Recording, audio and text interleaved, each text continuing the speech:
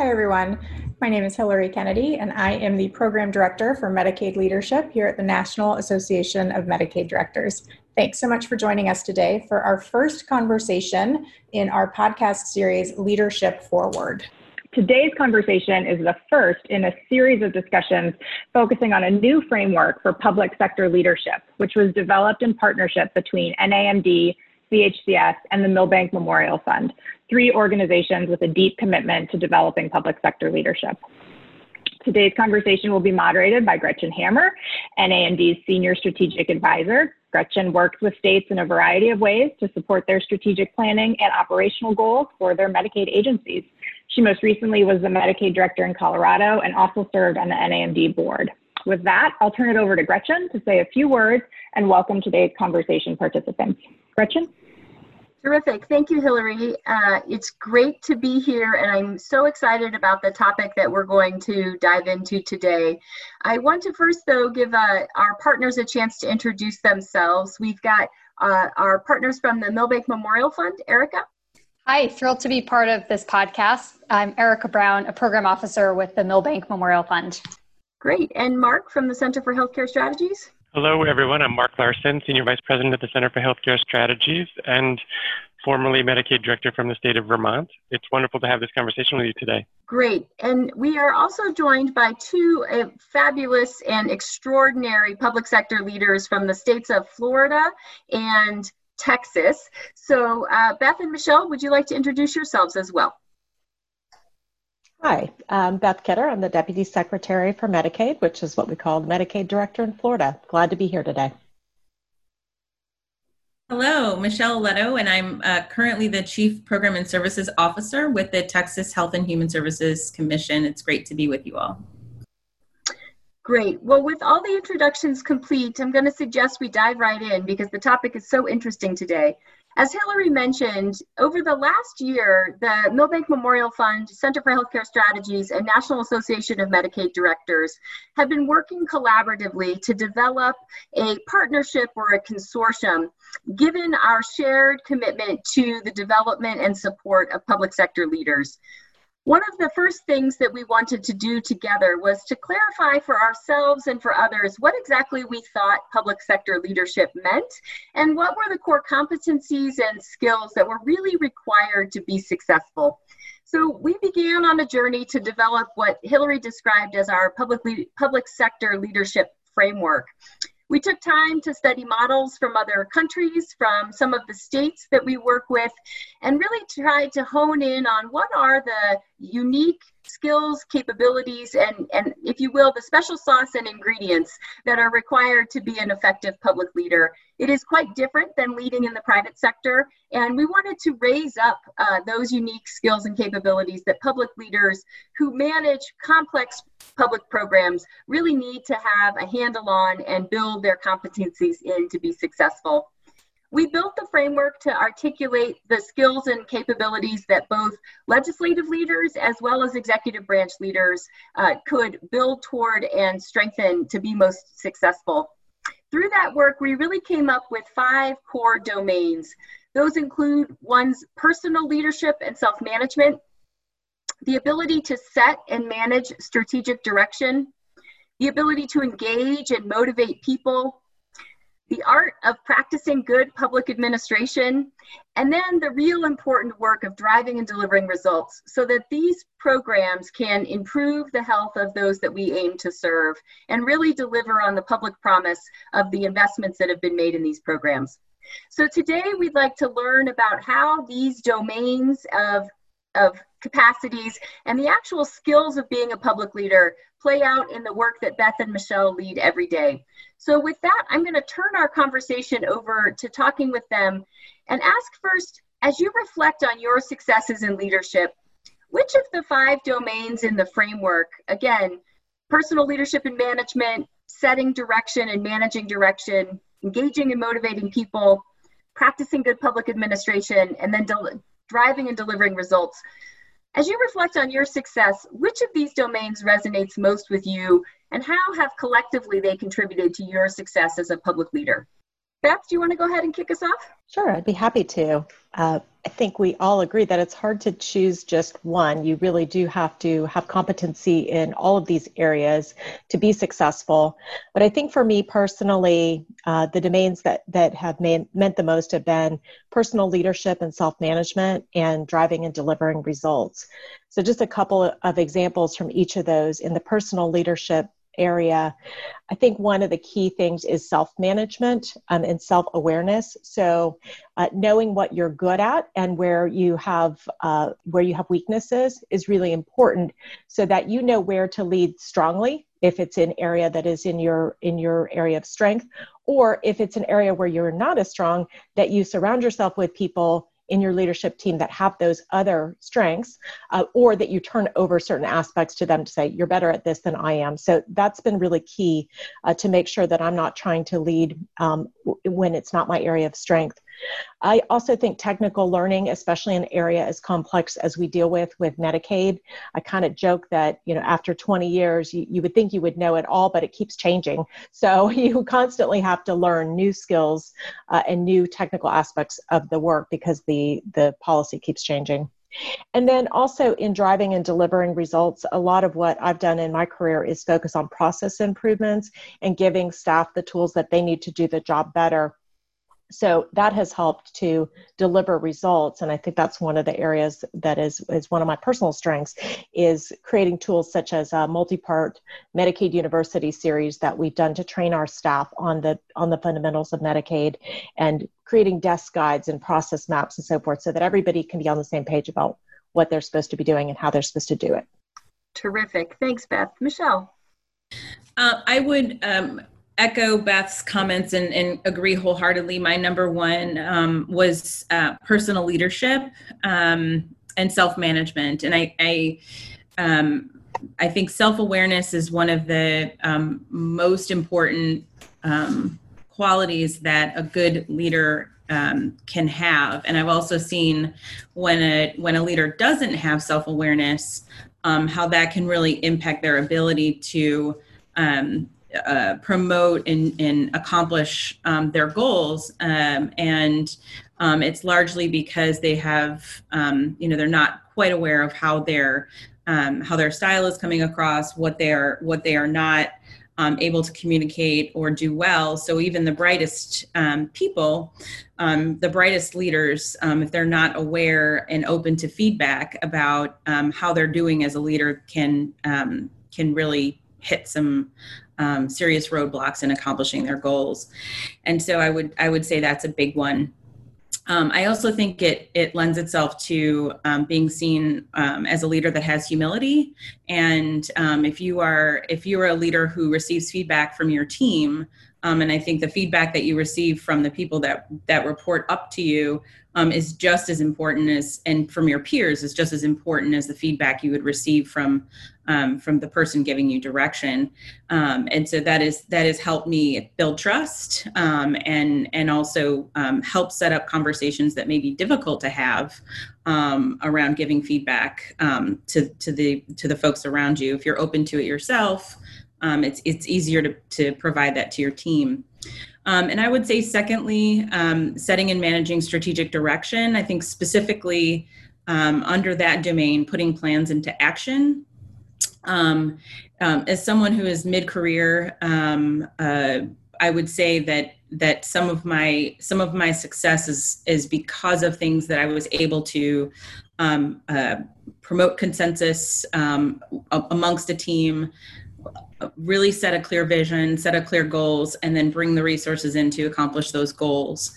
And so I would say it's surprising, and it seems almost like something obvious that a leader would have, like, oh, clearly they have a vision and they have a strategic, they know how to put things into place, but it's something you really do have to work at and expressly make a priority to continue to set that direction and communicate it to the team. Terrific. Thank you for that. And I think even as you all spoke, part of that, your reflections on the importance of personal leadership and management, led to how you engage and motivate your team, right? How you are conscious of your impact on a stakeholder community, right? So we know that all of these domains are interconnected, and I think your examples of how you find those to be some of your areas of strength really highlight that for us. I think we would be remiss if we didn't recognize that we're in the middle of a public health pandemic in this nation and across the world.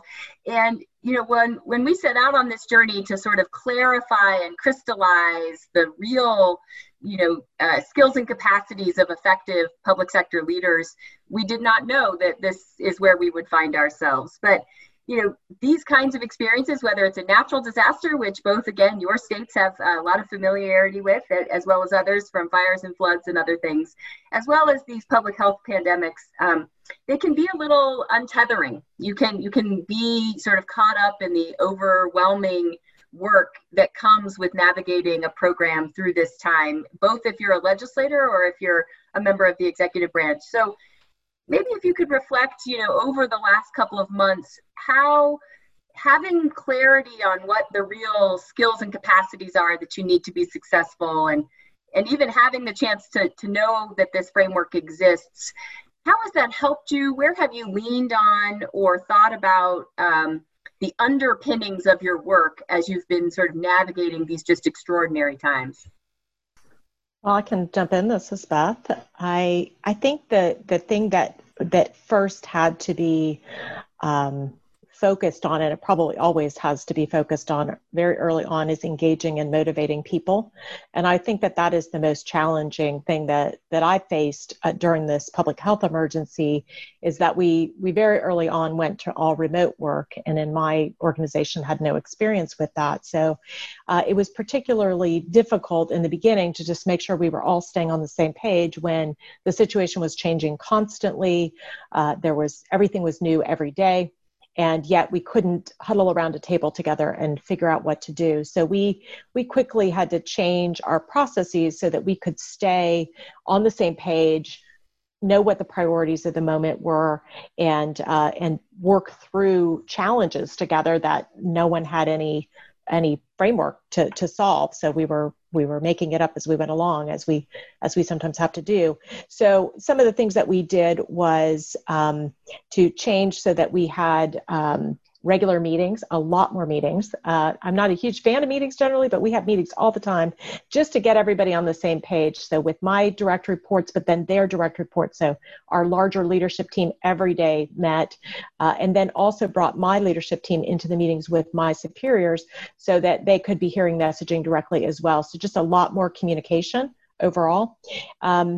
But it is harder, I think, to tackle challenging problems that you normally would brainstorm and whiteboard and kind of really just struggle through together in a room. Those are much more challenging, and it's also harder to know whether people are truly engaged when you're on the phone or if you're on a video call but no one has their video on, for example. So it is harder to kind of tell whether people are really with you. If there's tension in the room, if there's disagreement between parties, these things are harder. And so the motivating and engaging people is much, much more difficult.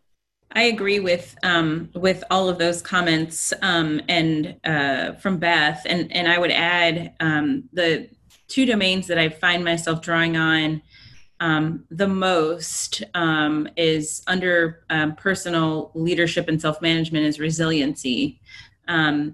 And it very much so, not just for myself and for my team, but also the community, and wielding that resiliency when you see it, to put a little more gas in the tank for continuing to do the work. And I think also with resiliency is staying calm when some of these things come up. There's with tired and exhausted and scared team members.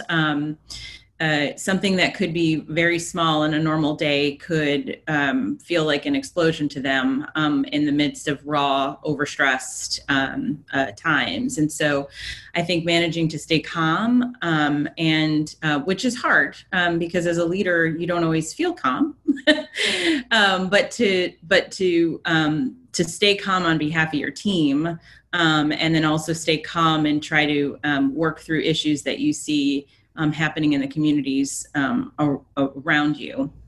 And I would also say balancing strategic agility and focus is something that has been a tension for us with our leadership here and with teams where you are deciding every day what your focus needs to be. And there's a tension between we are still running a lot of our programs the same way, and then we have a lot of programs we're running vastly different.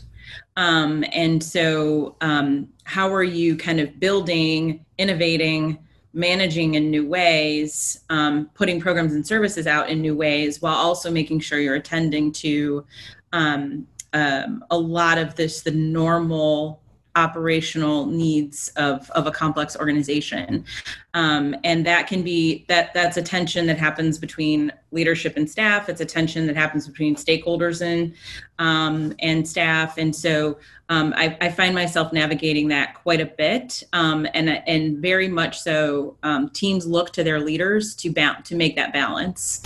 And to help them achieve that balance. And so those would be the two I think that I've been drawing on the most. And as I reflected on the other domains, there are some other ideas in thinking about impact and what we're drawing on for COVID that maybe we haven't drawn on as much as we should and could a little bit more. And so I think collaborating in teams is important. I think innovation is important. This is a time of innovation. And so thinking about how can we channel some of these sort of forced pilot projects with telehealth, with ways we deliver SNAP assistance that may be working better for communities. And so it was helpful to reflect on this time, looking through the domains and seeing where we might be able to do our work a little bit better. Yes, thank you, Michelle. I think you also raised up, and I know, Beth, I've heard you speak about that domain of practicing good public administration, right? Just because you're in the middle of a disaster, whether that's a fire, flood, or the public health emergency, you can't just let all checks and balances, fall by the wayside. There's still a level of public accountability and the importance of program integrity and operating your staff with integrity, as well as the ways in which you operate the program and still meet the obligations of those members that you serve. So I think you could hear that underlying effort in your comments as well. I want to think about or start to change the conversation a little to ask you all to reflect on how this could be helpful in the future, right? Certainly you were very thoughtful about how having a framework and having a clear, on the paper description of sort of what is the skills and capabilities and areas of focus that a public leader needs to be successful, how that's helped you as you reflect on your previous career successes and your ongoing successes, as well as now in this time of the public health emergency. But as you look forward and think about working on these domains with your teams, and or just how leaders in the legislative and executive branches could use a framework like this, sort of how could you see this helping you support the development of your teams or support the culture of your organization moving forward? Beth, let's start again with you. Sure. Yeah, I think this is a tremendous tool to use for self-assessment, which I think could be used in any of those settings. It can be used for yourself, for your team, for your organization, could be used by legislators to just kind of look through this and say, where do you think that you do well? Where do you think that you need work, both for yourself and for your organization? And then you could strategically target training or other kinds of activities or even just recruitment to shore up those areas within your organization. So I think that if we did, for example, training opportunities, you could really prioritize what kinds of training you brought in if you said you needed more help in a certain area. Or even just build up a part of your organization in a different way. An example for us is that a number of years ago, we brought in formal project management into our organization, which was very transformative to help us with these very complex, multidimensional, sometimes very lengthy projects to keep them organized and on track. That's something that's in the sort of the good public management side of things, where you just have to have structures in place that assist you. So that some kind of assessment like this could help you say, we really don't do well with staying on track with these kinds of timelines. What could we do? And that would be one example of an answer for that. I agree with those comments and would add, Beth alluded to this earlier, where you build a team that complements areas that you as a leader may not have strength in, or developing strength in.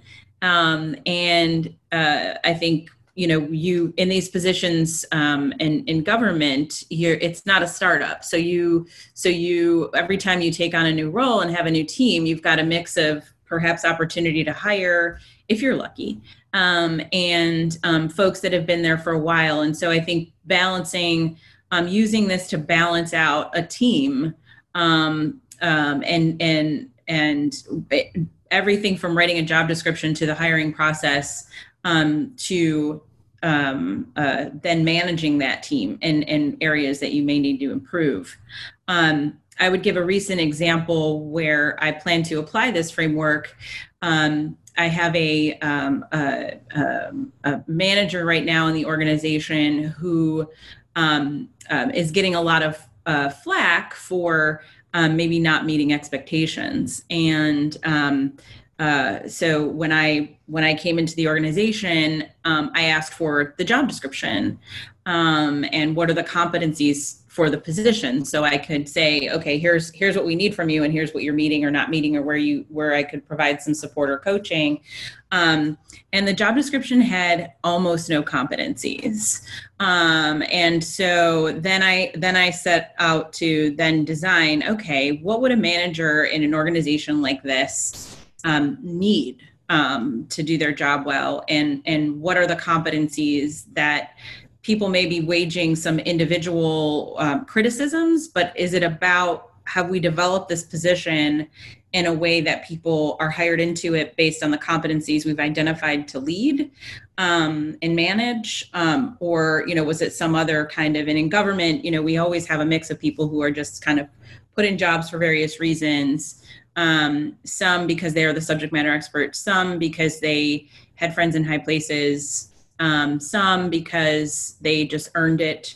And then some, like me, who land out of left field in a complex organization and in brand new to it. And so I think this list would help actually find the words to help explain what some of those competencies are that may not be readily apparent, but are the ones that make a leader successful. And then lastly, I would just say, I plan to use this in some of the mentoring that I do, formal and informal, and it's going to help me sort of, again, find those words and descriptions for what I'm trying to convey. Some of these, and I think that's one of the treasures of this tool, is that some of us know what we're talking about, or we see it when it's missing, but we don't quite know how to describe it. And then weigh those against other competencies. So those are the places where I would say I've already begun to use it and plan to use it much more. Terrific. Thank you so much. Well, I am conscious of our time, and I know that we want to also hear some shared reflections from Erica and Mark from their perspectives at Milbank and the Center for Healthcare Strategies. But Beth and Michelle, I want to give you one last opportunity to share any reflections or words of wisdom, if you will, to public sector leaders who are on their journey and thinking about, as you just described, Michelle, how do you both be a good individual coach and mentor, but also, Beth, as you described, how do you set expectation across the culture of your organization that, throughout our organization, we demonstrate and practice these skills, both as individuals, as team members, and then also as our culture. So any final reflections from either of you? And Michelle, I'll start with you this time. And then Erica and Mark, I'll turn it over to you for final reflections. I would say reflecting on this is a luxury for many public health leaders, and creating this space to do it is one of the things I have found where I can add value to the organization and to my team. And so I think having the tools in the toolbox, having organizations that care about state leaders like all of you is all for naught if as leaders you don't make room for helping to provide professional development, helping to create the space for your teams to grow. I don't think anyone comes into public service wanting to do a bad job. They certainly don't come into it for the money.